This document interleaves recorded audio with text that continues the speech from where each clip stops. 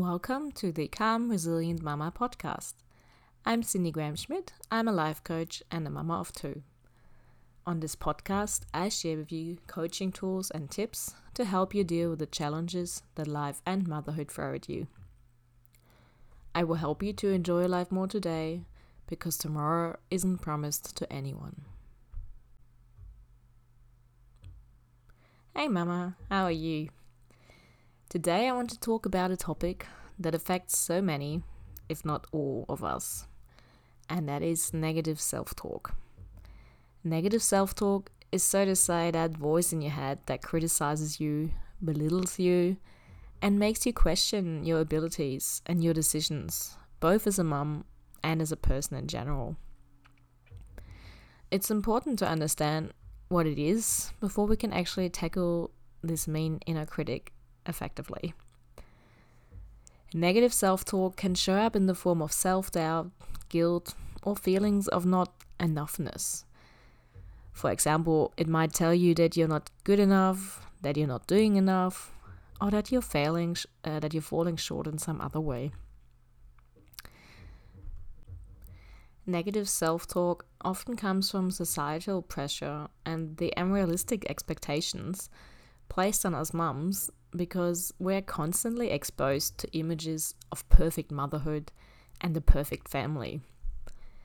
That creates a standard that is simply impossible to achieve. Insert the perfect mother myth. You can go back to episode 13 if you want to learn more about that term. So on top of all that, our own past experiences and insecurities can amplify this negative self-talk.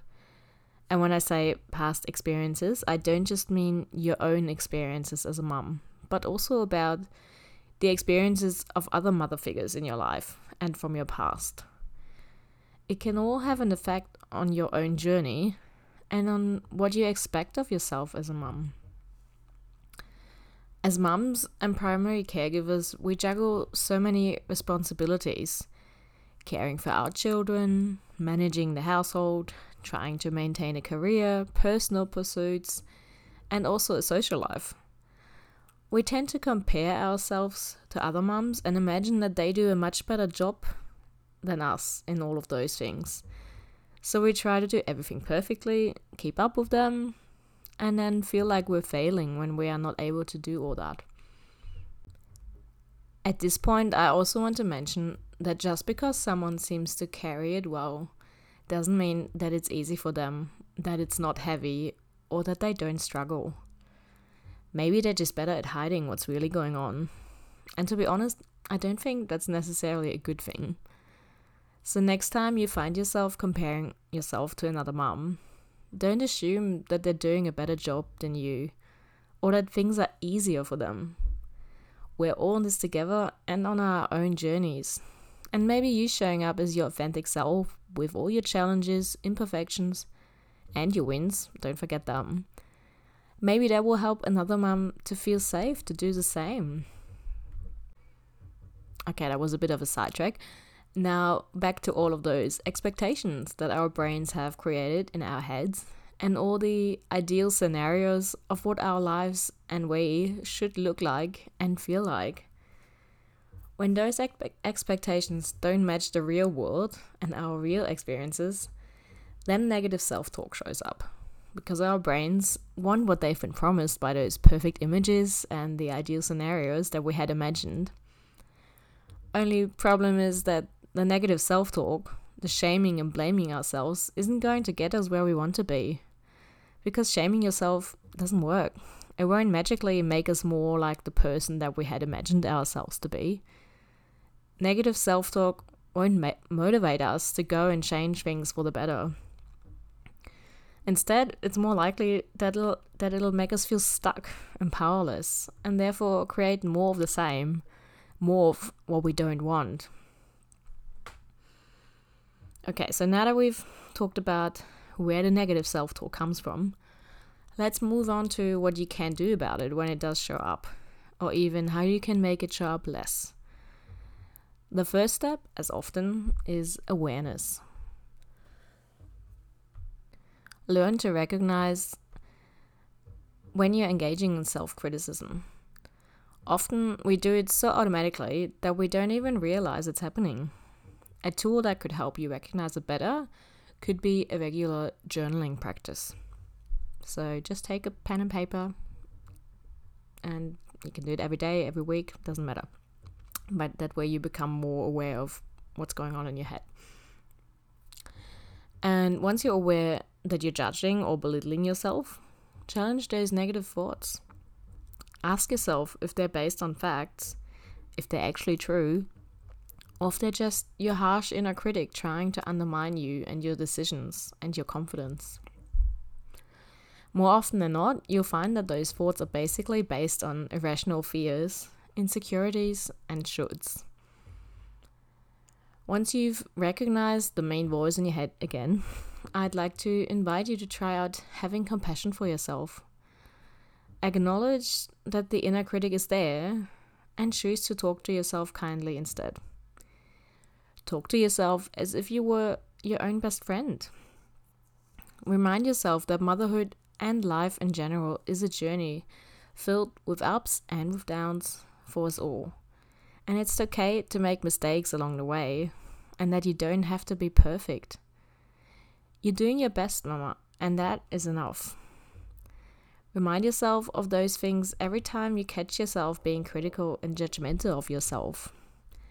Become aware of the high expectations that you have for yourself, and learn to adjust them, or even let some of them go altogether.